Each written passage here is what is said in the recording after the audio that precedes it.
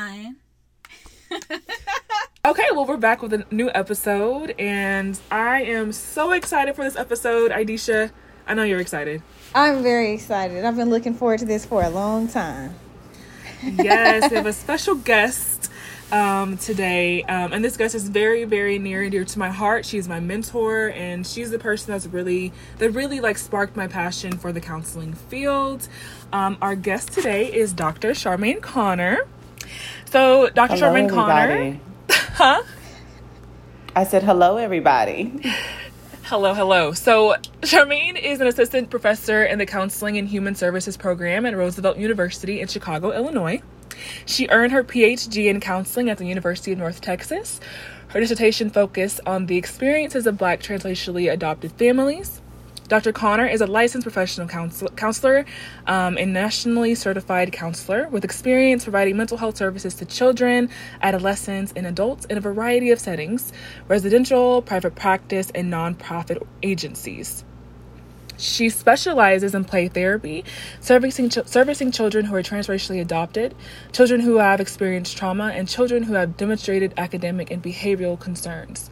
Her commitment to serving minority populations and infusing social justice practices into the counseling profession has continued through her scholarly publications, presentations at professional conferences, and mentorship with former students and supervisees. And I am a former student, of course. So let's go ahead and just jump right into this. We have some topics for you today. So we will be discussing mental health in the Black community, singleness. So really those two topics, but those are pretty large. Okay, let's get into it. All right. So the first question that I have, when we think about mental health in the Black community, it's definitely something that's very stigmatized. And why do you believe that's the case? Oh, there's a long history of not wanting to go and see any doctor, and it's not our own fault. This came from the practices of white people.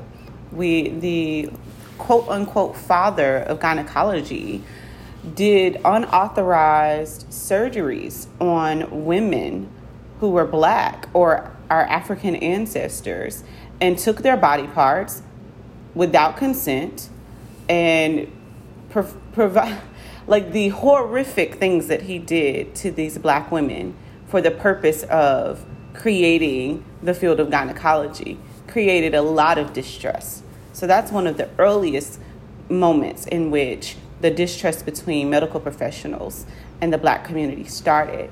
And then we, in addition to that, there was the Tuskegee experiment, where Black men were a part of a research study in which they were injected with syphilis. And once the cure became available, the researchers did not give the cure to those Black men. They did not give them the cure. So thinking about just those two historical events among the many other ones, there's a reason why that mistrust is there. It's a valid reason. Also, you have to take into consideration that the church has played a role in the stigmatization of mental health. Because, and I will say this, I have recently belonged to two churches who have advocated for Black people, you need to go and get your mental health. You need to go and take it back. You need to go and get those services. But growing up, it was always, let's pray it away. Let's pray everything away. And I'm going to share something personal with you all that I know you don't know, Nakia, but I was sexually abused in my pre-adolescence. And instead of the pastor, so my mom being a religious person, decided, we're going to go talk to the pastor about this. I told my mama, I want to go and see a therapist. She's like, we're going to talk to the pastor first. The pastor's recommendation was that I meet with him for prayer and forgiveness of the perpetrator. Yet I'm depressed. I was suicidal. And I needed to be in somebody's probably hospital because of the things that I wanted to do to myself and to my offender. I told my mom one day, I walked in her room, if you don't take me to a therapist, I will never talk to you again. I was a stubborn child. She knew I meant that. And so she booked me an appointment to see a therapist. And that was what I needed to get through the abuse at that time and the developmental phase that I was in. Because one thing that people also don't know is that going to therapy once doesn't mean that you're going to get over these things forever, right. Especially if you have trauma. Trauma impacts you at different developmental phases. At that moment in time, I needed a therapist to help me navigate my adolescence and my own curiosity about sex, but also the violation that sex had on me at the young age of 12 and 13. And now as an adult, I have another therapist that I'm going to, working through that as I prepare to eventually get married, maybe in the next 10 years. We don't know. Which we're going to get to singleness later. But there are layers to this. So that mistrust is there because of previous things that have happened, because of the church, because the church refers to people as being crazy, or, you know, you just need to rely on God. Well, here's the thing about God. He allowed this entire profession to come into fruition. And these services, while I won't say that counseling was created for Black people, because I don't necessarily believe that if we're going to talk about the inception of any profession, nothing in this country was created for us. Correct. However, there are more Black mental health professionals available now, and we're trying to change the game. Right. And so when it comes to mental health, I think that the stigma is there because of history and because of religion, and we need to go and take our mental health back. Wow. Josh the mic. That was fantastic. Y'all are so silly. Okay, and so relating back to what you said about, you know, this stigma about the Black mental health, how can we combat that? Like, how can we combat people saying, well, you know, pray it away, or Black men saying, therapy for us is in the barbershop, or I don't want to tell anyone all my business, or that you're a simp if you go to therapy. Well, how can we combat this issue? A simp. Yes. One of the things that has to happen is that we need more Black people to buy into counseling. So I bought into counseling because of my own experience. My experience with that therapist, that changed the game. That kept me from acting on a homicidal ideation. That kept me from acting on a suicidal ideation. I can honestly say, I don't know if I'd be here today if I didn't go and get therapy. So using our own testimonies about how therapy has impacted us and changed us for the better, we also have to stop calling people crazy. Mm-hmm. We have to stop that. Yes. That has to stop. Yes. We have to stop calling people crazy, because craziness, the idea of craziness or insanity, is all linked to previous mental health disorders back in the early 1900s. And that's not okay. It's a reference to asylums. It's a reference to people that needed psychological help, but we hadn't advanced as a society yet to really understand the best ways to help those people. So we have to stop calling people crazy. We also have to stop excusing behavior. So one of the things that happens a lot in the Black community, I'm gonna come for Black men a little bit. Okay. I'm gonna come for Black men. And I'm just gonna give a scenario. You know, you have a Black little boy who grows up, and this child, you know, they're labeled aggressive. Now, there's two layers here. If a teacher is labeling a Black child as aggressive, that's problematic, because they're not taking in consideration the things that are going on at home and the systemic issues that might be impacting this child and affecting their ability to show up in the classroom. Right. But also, on the other end of that, is we have a lot of parents excusing behavior. Mm-hmm. We have a lot of parents saying, oh, well, that's just the way he is. Mm-hmm. Or that's just the way she is. Yes. Come for the Black women, too.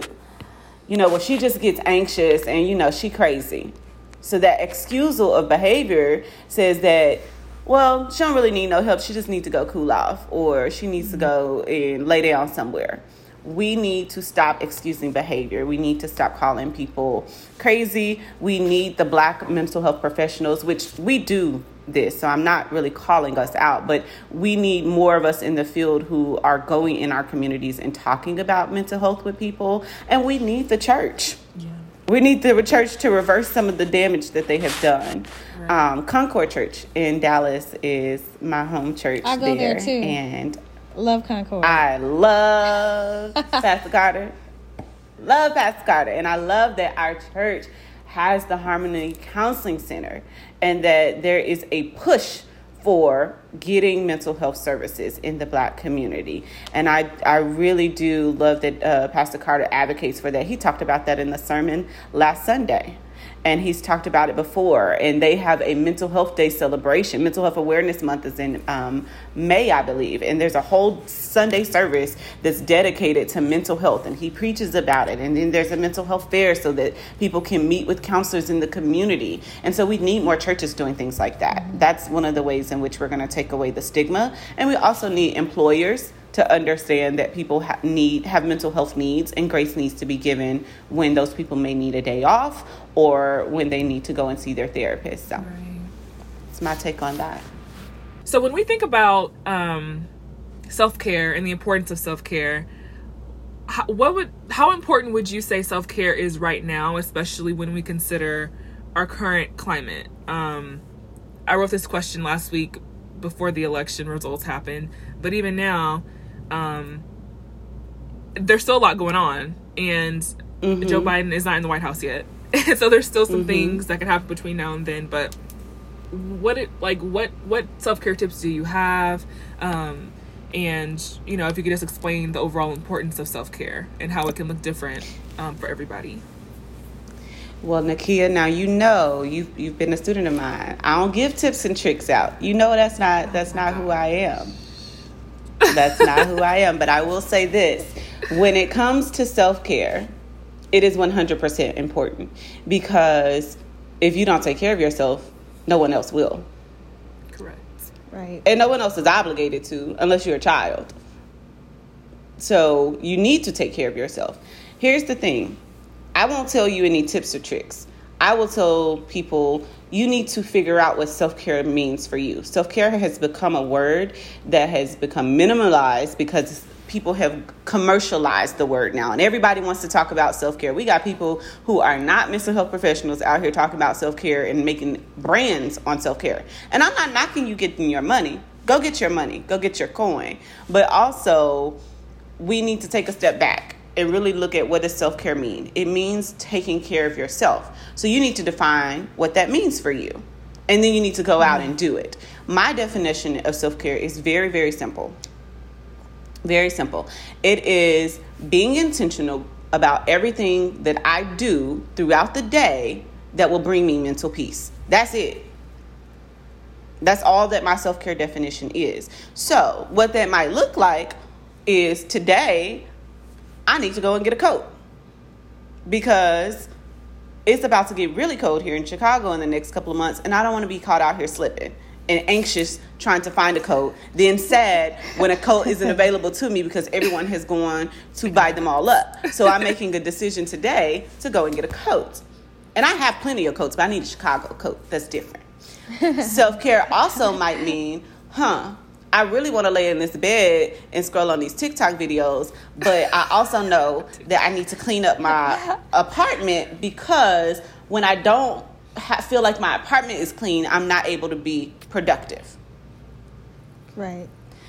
So sometimes people think that self-care is all about relaxation and take a bath and go shopping and get a massage. Those can be self-care things for some people.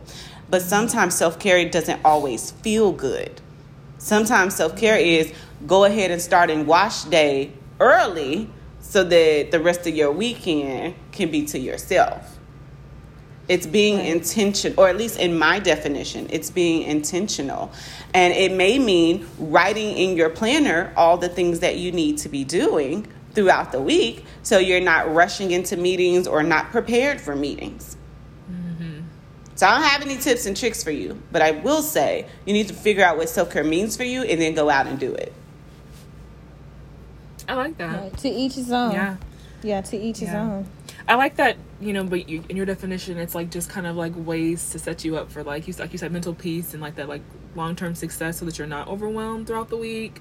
But yeah, so yeah, it's just whatever it looks like for you, and whatever is best for you. Very person-centered, but anyway. That's who I am. That is who I am.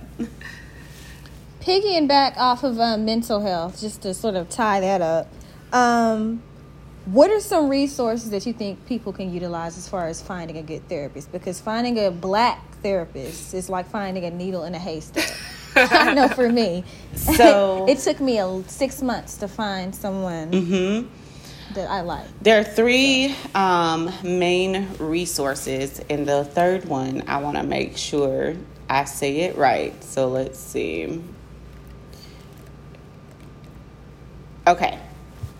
The first one I would say is get onto Psychology Today. And when you go on Psychology Today, you can search specifically for a black therapist in your area. So Psychology Today will tell you that information. And you'll figure out everyone that's available to you in however much of a mile radius. The second resource that I have for you is therapyforblackgirls.com. Have you all heard of that? I've heard of that one. Yeah. Therapyforblackgirls.com. Also, you can look at, for the men, therapyforblackmen.org. Therapyforblackmen.org. And then, there also are a lot of therapists on social media. Now, here's the thing. Don't reach out to a therapist on social media, but you can get onto Instagram or Facebook and just type in black therapist in Dallas, black therapist in Atlanta, black therapist in, California. And you can find all the people that may be on social media, and you can look through their page and figure out, do they speak to some of the things that you want to speak to? So that's one thing. Now, here's the thing.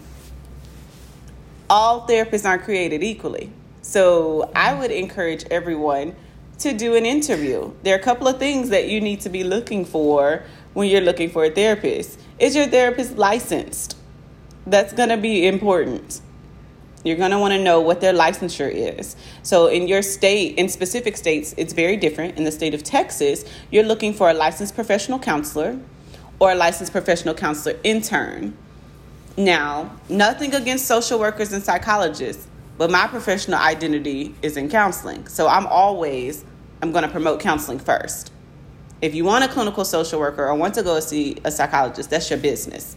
But in the state of Texas, you're going to want to check licensure, LPC or LPC intern. The LPC intern is working under a licensed professional counselor supervisor. So they're likely going to be pretty good for the most part, because they're getting direct supervision every week. Sometimes people shy away from interns, and I'm like, it's not really the case. I actually am more worried about the people who have been LPCs for 20 years because they think they can just do whatever they want to do. Whereas an intern, they're fresh out of school, they're up to date on the current methods and things. It's your choice. You're also gonna want to look at what is their theoretical orientation, because that's going to be important. Nakia said my theoretical orientation earlier, and it's person-centered. So I believe in humanism. I believe that all people deserve equity. And I tie that into my social justice work as well. But a lot of times what I've seen from counselors is that they'll say, well, I'm person-centered and cognitive behavioral and solution-focused. Yeah. And I'm just going to tell you that is not okay. That's not okay at all. Those are, you don't even know what you're doing if you're doing all of that. Person-centered is a humanistic umbrella. Behavioral theories are under a behavioral umbrella. Those are 2 different sides of the spectrum. So this person out here is pulling from just a Hermione bag of tricks and techniques. That's it.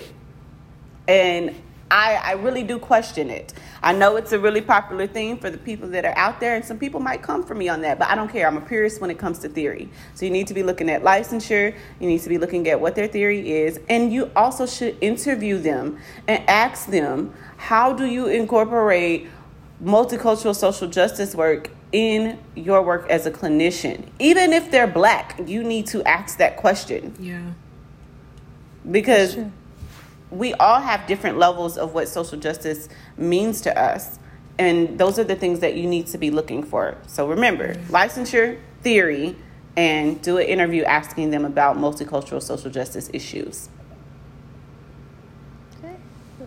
That's good. You're telling me stuff I didn't even know. Right. That's a really good point about the like counselors who have like a ton of like theories, because is that considered eclectic or something like that when you use like theory like multiple theories in your work? Is that they will claim to be integrative? The term we used to use back in the day was eclectic. They tried to say I'm an integrative counselor now. The thing about being an integrative counselor, so me as person-centered, I'm 90% person-centered. I'm not 100% person-centered. There's sometimes I might be working with a client, I'm feeling like my back is against the wall, and I'm like, okay, I got to pull from another theory here. Right. So in that sense, I might begin to integrate another theory into my work with that client. However, that don't mean I'm stepping over into cognitive behavioral. I ain't got no business over in the cognitive behavioral domain at all, because that is under a behavioral umbrella. Right. If I am under the humanistic umbrella, the only theories that I'm pulling for are humanistic theories. And that's going to be Gestalt, existential, and person-centered, and also experiential. That's it. I ain't got no business stepping in that other lane. In the same ways that someone who operates from CBT has no business coming over in the humanistic lane. And these are things that probably...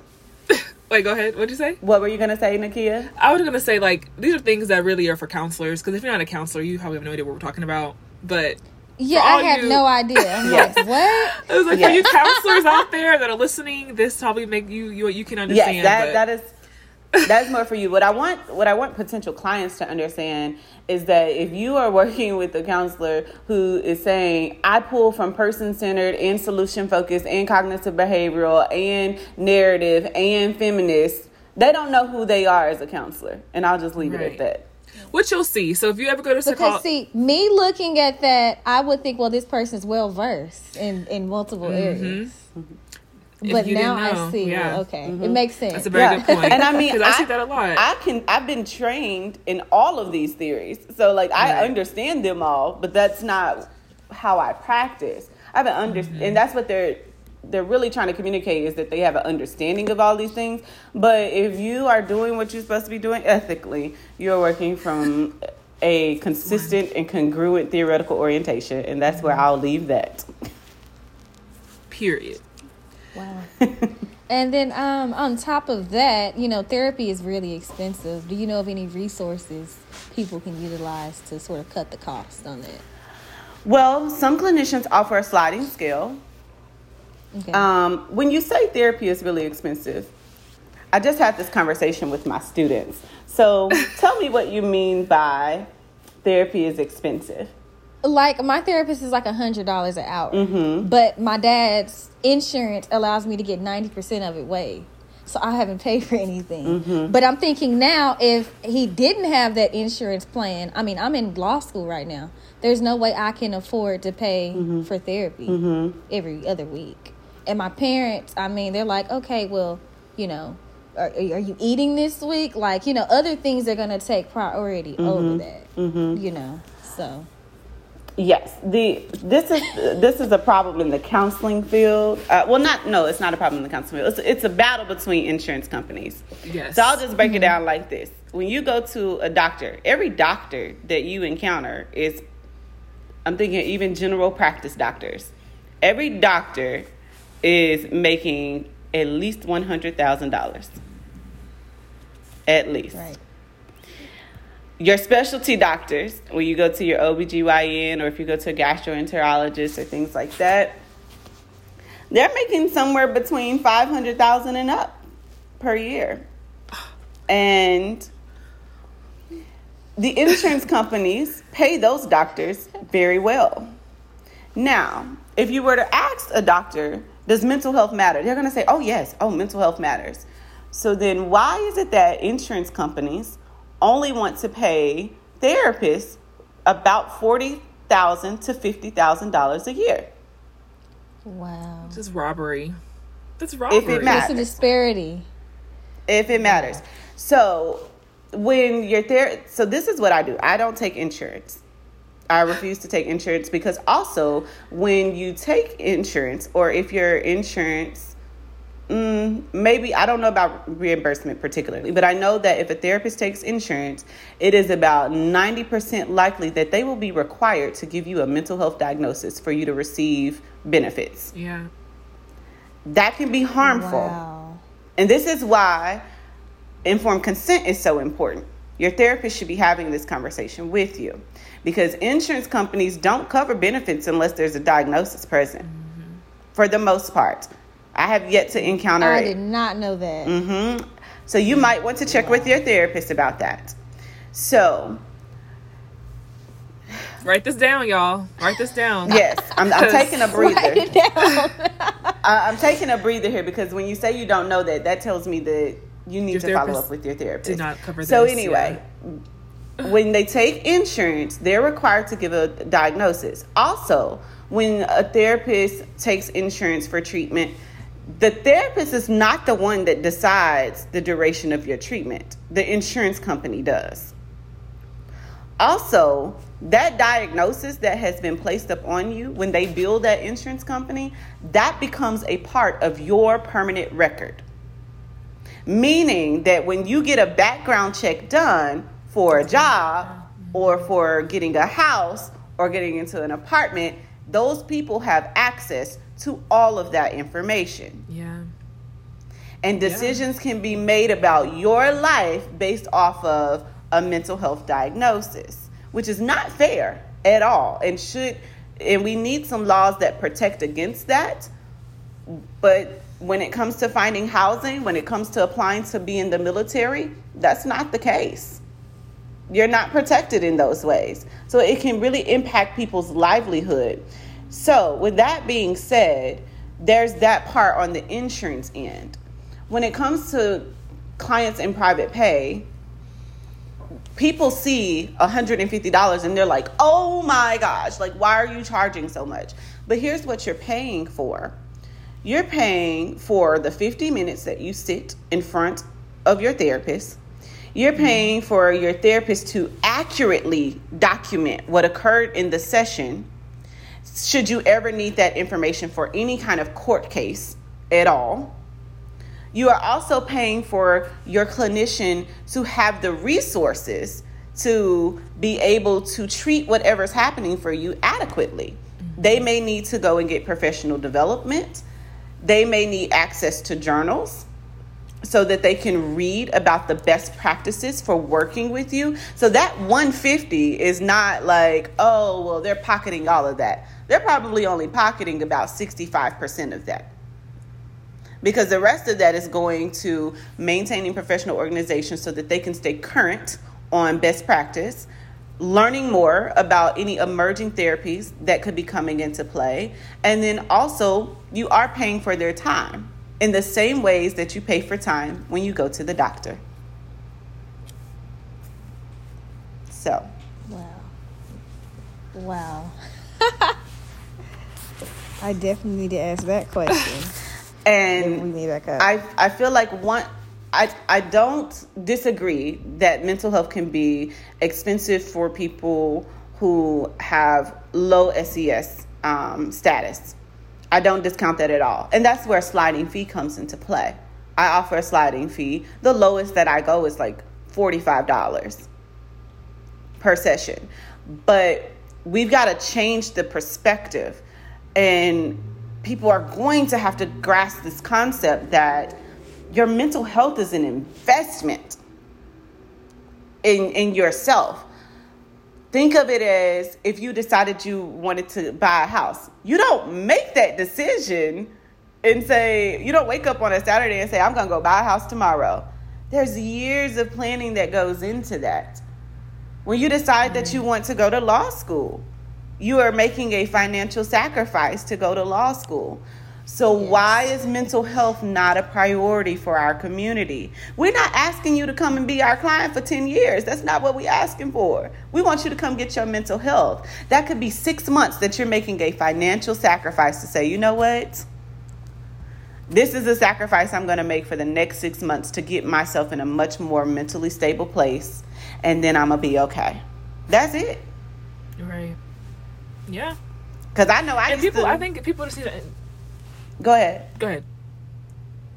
No, you're fine. I was going to say, I used to make sacrifices to make sure my weave was done. But you know what, though? I did. You are saying the facts, because I did. I'm not going to lie to you. I used to make sacrifices. I'd be like, we got to shift some money around. We got to save this $580 to get this. Yes. Still do it. Aisha said, that's me. That's me, bro. That $580 is about 5 weeks of therapy. That's all I'm gonna say. But go ahead, what you were gonna say, Nakia. You said it. I was gonna say. I mean, yes. When you think about a lot of Black women, we will spend hundreds, maybe thousands of dollars on our hair, on our appearance, but our minds is in shambles. Like, our mental health, our wellness, our overall wellness is literally in shambles. But we look good. And that's the thing. And I don't want to be one of those people that are like, oh, y'all out here spending money on Jordans, but you won't da-da-da. I don't want that to be what comes out of this. What I'm saying is, because for some people, your hair looking good is a part of your mental health. And I'm not going to knock that. That's true. For me, it is. Yeah. I'm not going to knock that. Me too. But what I'm going to say I agree. is, if we start thinking about this as an investment, because I know when I wanted my new car, I saved up to get it. So if I can move things around to get the things that I want, I guess my mental health really ain't important to me then. I think it begins with us. Like, people just need to understand the importance. I don't think people just they don't see the value in it, and that's the problem. It's like whenever that starts to click, then things will change. But it's like, until people really understand that everything, it really starts in here, like in your mental, like that, I mean, lives will be changed, but it's just, I don't know. I think as counselors, or me as a future counselor, and then you as a counselor, like, you know, just doing our job in advocacy, and just really, you know, again, educating people and, you know, advocating for us, because that's the only thing that's gonna change it. I will say, in recent years, I've seen more Black people want to come to mental health, want to come to counseling to get their mental health under control, because they realize, like, they're starting not to be able to function. They're getting more irritable with people. They're slacking off at work, or their, you know, work is in jeopardy. And so then they feel like, okay, I don't have a choice but to make this investment. And people seem to find a way. And mind you, I'm not talking about people in low SES backgrounds right now. But for those who are in low SES backgrounds, there are community agencies that offer services as low as $5. At the University of North Texas, community participants can go to the Child and Family Resource Clinic, and they will take your income and look at how many people live in your home, and you can get sessions to be reduced as little as $5 per session. At this point, there is no excuse. There is no excuse. Do you have to be a student to be a student? You do not have to be a student to go to either the Child and Family Resource Clinic or the Counseling and Human Development Center at the University of North Texas. You don't have to be a student to do that. You can be and this is different than if you're listening for any UNT students who know about, like, the counseling or counseling testing services in Chestnut. This is completely different. Both of the counseling centers through the counseling program at the University of North Texas the primary focus is to service the community. So, wow. Y'all take that's notes. Great. Thank take you. Notes. Wow. All right, so we're going to go ahead and transition into our next topic for this episode. Singleness. So I feel like singleness is like one of those words you hear as a Black woman, and you're like, ugh, I'm cringing. I don't want to be single. Right. I want to get married. I mean, honestly, I don't cringe anymore, but I know I used to cringe, and I have friends that cringe at it. But before we get started, I want to dive into some statistics real quick, because I did do some research on this before I wanted to get into this real fast. So if we look at the stats, 7 out of 10 Black women are unmarried, and 3 out of 10 may never marry. And then it says, the research says that they have noted that Black women are frequently provided with conflicting messages about intimate relationships by elders and their families in the community. This is Boyd Franklin wrote, he says that one is a message of independence. So like, God bless the child who has her own, she got her own. And then with this implication that Black men cannot be trusted to stay with and provide for women. And the other message is that a woman's utmost goal is to find a Black man who will take care of her. Oh my gosh. Yes. So let's look at that. So, I mean, I'm sure we've all heard that, both those messages. I know I have, like, you be independent, go get your own, go do what you gotta do for yourself. Don't worry, don't depend on a man. And then that's what I've heard really all my life is really that. But I've met people who've heard that and, I need to find a good man to take care of me. Blase, blase. So that's that. Charmaine, but give us your opinion on, so when did you begin to embrace your singleness? Because me and you have talked about this personally, but please share, what you want to share with the public. I've been embracing my singleness all my life. Okay. Wow. Tell us more. I did get both messages. However, I don't know. I'm a very observant person. So I observed the relationships that the women in my family had. And I was like, yeah, no, I ain't interested. I'm good on all of that. And that's how it's been. Because, in my entire life, to be honest with you all, I have only had 2 boyfriends in my entire life. One in high school who... he was an obligatory boyfriend. It was like, oh, I guess I'm supposed to do this. All right, let's do it.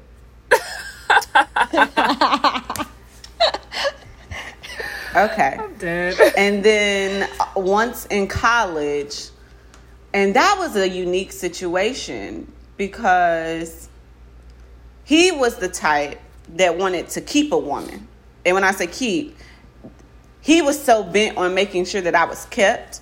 And he thought that money meant something to me. I almost said something very inappropriate. I forgot. I can't say certain things on the podcast. But he thought that money made me happy. And I'm like, what you don't know about me is sis been getting a coin since I was about 10. So you can blame my grandfather for that. It was my grandfather who instilled in me a ridiculous work ethic. And it never came from a place of don't have a man taking care of you. I was the oldest granddaughter. And he just took a liking to you need to have a strong work ethic and you always need to be able to get your own and utilize your own resources. And I think for him, it was don't depend on anyone. And part of the reason why I think that happened is because my father died when I was younger. So he didn't want that to impact me and make me feel like I was going to always be out here searching for my father's love. And so he showed up in a lot of ways that, grandparents shouldn't have to. But anyway, that relationship back in college, that was 2009, my goodness. Yeah, and that was about 4 months. So Wait, the relationship lasted 4 yeah, months? because he cheated, and I was a savage back then. So I found out he was cheating, but I didn't say anything immediately. I didn't have a car, so I needed him to take my stuff home for the summer. So I just played a cute little role for about 3 weeks. And then he took my stuff home. And as soon as the last thing got unloaded, I was like, oh, thank you. And by the way, we're not together anymore. I'm not like that no more. Wow. I've grown and matured, Wow. but that did happen. Love that. That did happen. I mean, that's But it's not that bad. Yeah. You got a lot of patience. No, well, really. and I guess I 'cause just you couldn't- didn't I really don't care. know. I'm like, oh, if you're gonna cheat, you don't want to be with me, that's fine. But I do need you to take these things to my place. But I've always embraced being single. I've enjoyed it. It's a peace. That scripture in the Bible that says a peace that surpasses your own understanding, I don't think y'all understand that. There is a peace in being single, and I think there's certain levels to it. Back in my 20s, I was single in situationships, kind of. So I still had people on my phone. For the last, 6 years now, my phone has been completely dry. And I have not participated in any of the foolishness. And the peace that I have is beautiful. Wow. So that isn't the fact that your phone has been dry. That does not bother Absolutely you. not. Well, Like you're like whatever it is. What I it is. actually don't like when people call and text me. I be wanting to be left alone. I tell Nakia, you know how every time you like you don't ever answer your text. I'm like, cause I'm busy. I be busy, so I like to be left alone. what did it take for you to reach that level of peace? You know, because you have social media, you have all these people in relationships, and then your family also can sort of force that marriage upon you. Yes, Oh no, my yeah. family, Really they force it tried down one your throat. time. I think it was Thanksgiving 2016. One of my aunts was like, when you gonna get married and settle down and have kids? And I said, public service announcement. Don't ask me about my grades, a boyfriend, when I'm getting married, how much money I'm making, because it ain't none of your business. And ever since then, they don't ask. Wow. They don't ask. So I have very good boundaries. Very good boundaries. She does. Yes, Charmaine Very good does. She's boundaries. really good at that. I don't. Yeah, that my family. Even my mom. Like my mom. People at church will be like, "Oh, when is Charmaine gonna get married?" And she be like, "Don't ask her that question, because it's none of your business." Because I don't view marriage as an accomplishment. I don't view being in a relationship as an accomplishment. Yes. I Yeah. don't. And that's the key. I don't.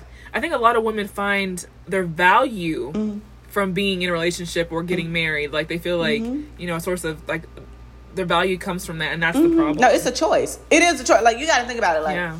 you are waking up next to the same person every day. You choosing to text the person, talk to the person, call the person. You're choosing to clean up behind the person. For the people that do that, that's not my ministry. I don't clean up behind nobody. Not even my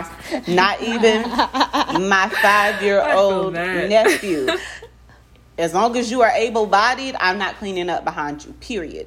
So you got all these different things that you're making choices about. You're choosing to go on a date with this person. You're choosing to put up with their BS. You're choosing to go and have vacations. You're choosing to be out here having game nights and couples trips. And that's a choice. And I'm choosing to lay on my couch and watch Hallmark movies.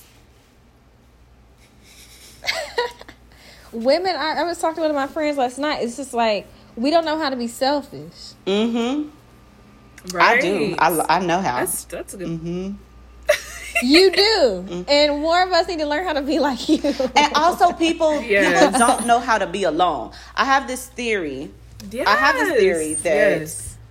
before anybody gets married, and I believe this is male, female, non-binary, trans, before you get married, period, person, you need to be out here taking care of yourself by yourself for at least 6 months. You need to be out here knowing what it's like to be alone for at least 6 months, because people get their identity so wrapped up into their partners. And I just had this conversation last night with a friend. I'm a little concerned about any man that's approaching me, because I'm so comfortable with myself. I'm very secure in who I am as a person, and my boundaries are strong, as Nakia has mentioned. So if you're stepping to me wrong, I don't have to deal with any of that. I don't need a man. There's no function that a man can provide for me. There's nothing that a man has to do for me at all. Nothing. Absolutely nothing. Not even sex. I'm my best orgasm. Okay? I handle all of this over here. I do not need a man for anything. I don't need a warm body in the bed with me. I get hot at night. I don't need a man for anything. See? So if I'm in a relationship, you better understand I'm choosing to be here. Choosing. Yeah. It's a choice. Yep. Well, you said it. Wow, I don't know what else. Let me see what else you like got. my remaining questions are like, ooh, I don't know. So the next one, because I deleted one because I'm like, we don't have to discuss that because you already mentioned it. But do you think highly educated or financially successful Black women are willing to date Black men without the same level of education or success? Yes and no. Would you? Yes, but I have stipulations. So you don't have to have a PhD. I don't have to date somebody that has a PhD. I don't have to particularly date someone who has a degree at all, but you do need to know how to hold a conversation and carry a conversation with me. Because I like to talk. So I need that to happen. And I also want to debunk this idea that because you have degrees, you're smart. That ain't true. Ooh, say that. That ain't true. And this is coming from a person who is a PhD holder, okay? I know a lot about one subject area, counseling. I have a PhD in counseling, meaning that I know a lot about counseling. You throw some financial advisory information in front of my face, and I'm going to be looking at you crazy and blinking. Okay? So this idea that people who have degrees are the smartest people in the world, that ain't true. I'm not taking away from our intelligence because there is intelligence there. But intelligence is not a reflective of a degree, period. Right. Think about it. As much as I don't care for this person, T.I. is highly intelligent. He don't act like it, but he's highly intelligent. And last time I checked, he ain't got no degrees. I don't care for him at all, but he's an example that I wanted to use. So this idea that you have to have a degree to be intelligent, that's false. That's very false.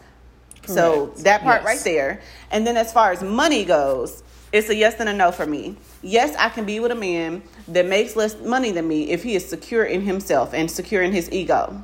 Because I will square up with somebody that think that they gonna play with me because I make more money than them and be insecure about that. Like, we will fight.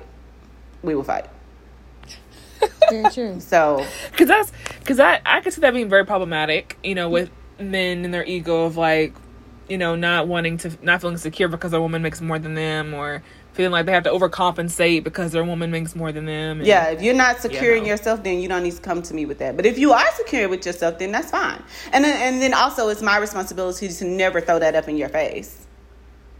Right. It's true. That happens a lot. Yeah, because that happens. Yeah, I was gonna say that's a problem too. That happens. That has happened a lot. And if something goes wrong, if I feel like you're not carrying some of these bills of this household, then I don't need to be with you. But that's my decision to make.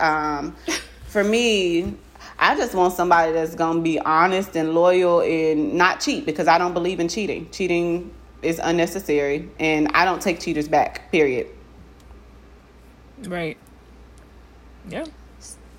That's crazy. Wow. So what do you think clearly you are just fine with being single, but are there any cons do you think about being single? Taking out the trash. Right.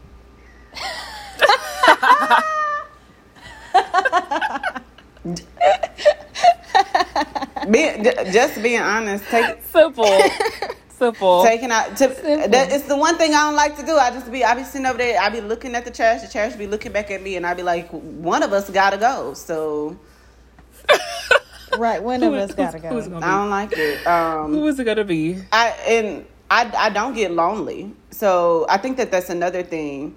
There's a difference between being alone and being lonely. I don't get lonely. If I'm feeling like I'm by myself and I'm bored in the house, I'm going to call my nephew because he is hilarious. I'm going to call him. I'm going to call my mama and talk to my mama. I'm going to call my best friend. I'm going to catch up with some of my friends who are married in relationships. I will also go out to dinner by myself. I have dinner dates by myself once a week. Yeah. Man. That is your thing. You said what, Nakia? That's your thing. Yes, the dinner dates with yourself. At least one day on the weekend, I get dressed up and cute with a full face of makeup on for me. And I go out and have dinner. I take a book with me and my AirPods with me because I might want to listen to a podcast or listen to a new album, or I might want to read. I don't know, but that's what I do.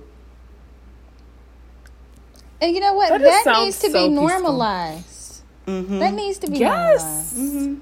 Yes. I am my best day. Yes, because people act like they can't do anything by themselves, you know? Yes. Like, one of my goals this year, like next summer, is to take a trip by myself somewhere. I have done that as well.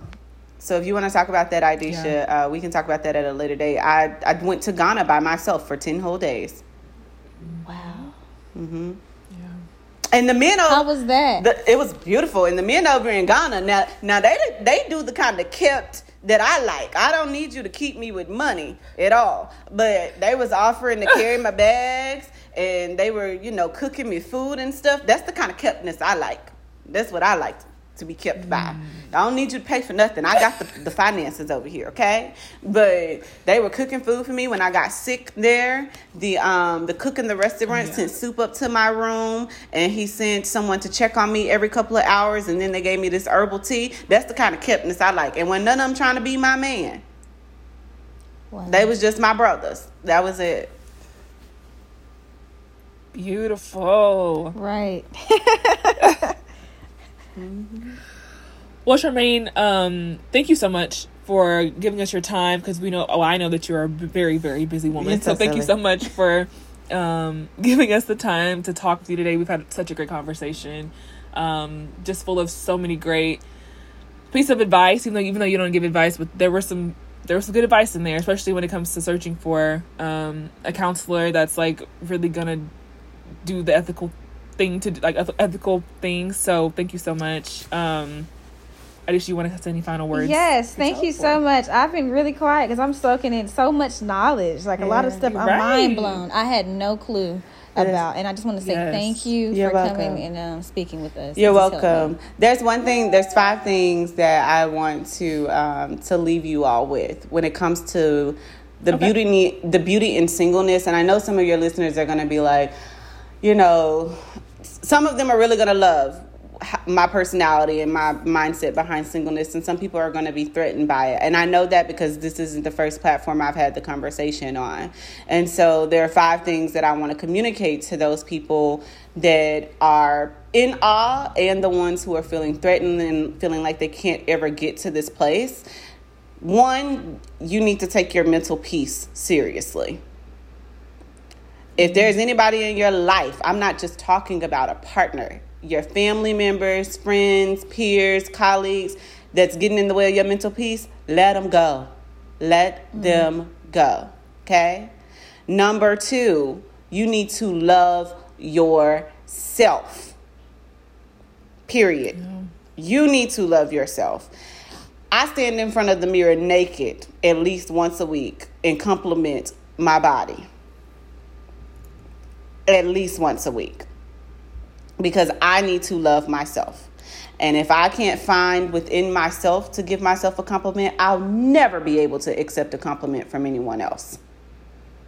Number 3, begin to get comfortable with doing things alone. Give it a try. Go and sit at a bar at a restaurant. Well, I mean, we're in a global pandemic, but when coronavirus is over, go sit in a bar and just have a meal by yourself. Maybe it's not dinner. Maybe that's too threatening. Try lunch. There's always a lunch crowd of people eating by themselves. Try lunch at first. Go somewhere. Go for a walk on your own. Go to an event by yourself. Get comfortable with doing things alone, because people believe for whatever reason that because you get into a relationship, there won't be moments when you're alone. So are you going to stop that? Are you going to allow that to stop you from eating and experiencing things? So find some comfort in doing things alone. Be selfish.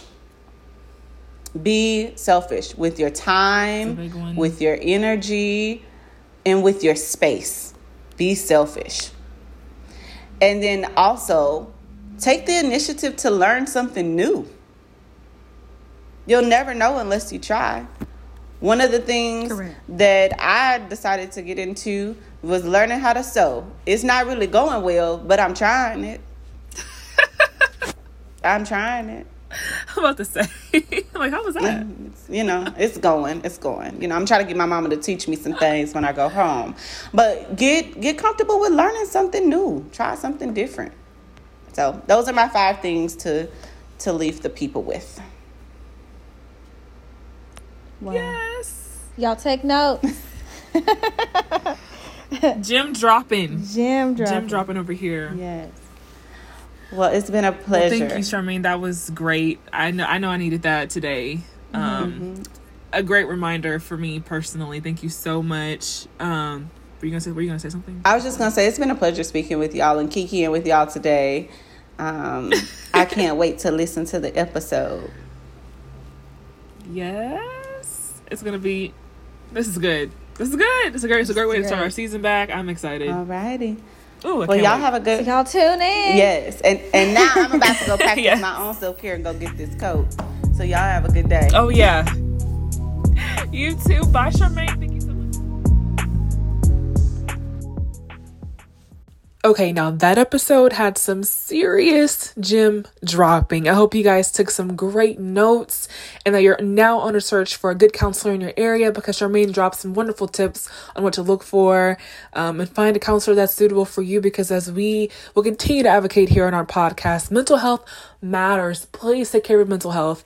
Up next, we have a quick little ad as we continue to support our Black businesses. And I hope you guys continue to stay tuned on our podcast and support us here at I Know You Lying. Hello, you guys. I am Debricia Everett, and I will be advertising our business, Double Decor, alongside my amazing business partner, Jessica Carthorne, just in case. You guys, Double Decor specializes in a plethora of things, such as clothes, shoes, jewelry, purses, lip gloss, embroidery, custom birthday outfits, birthday parties, baby showers, diaper cakes, I mean, you name it. Who knew fashion could be this sweet? You guys could follow us on Instagram at double.decor, on Facebook, Double Decor, or if you want to check out things that we've already done or things that we sell, you can go online to www.doubledecorshop.com. Or if you would like to see more things from Double Decor, you can send us an email at doubledecorshop@gmail.com. Thank you.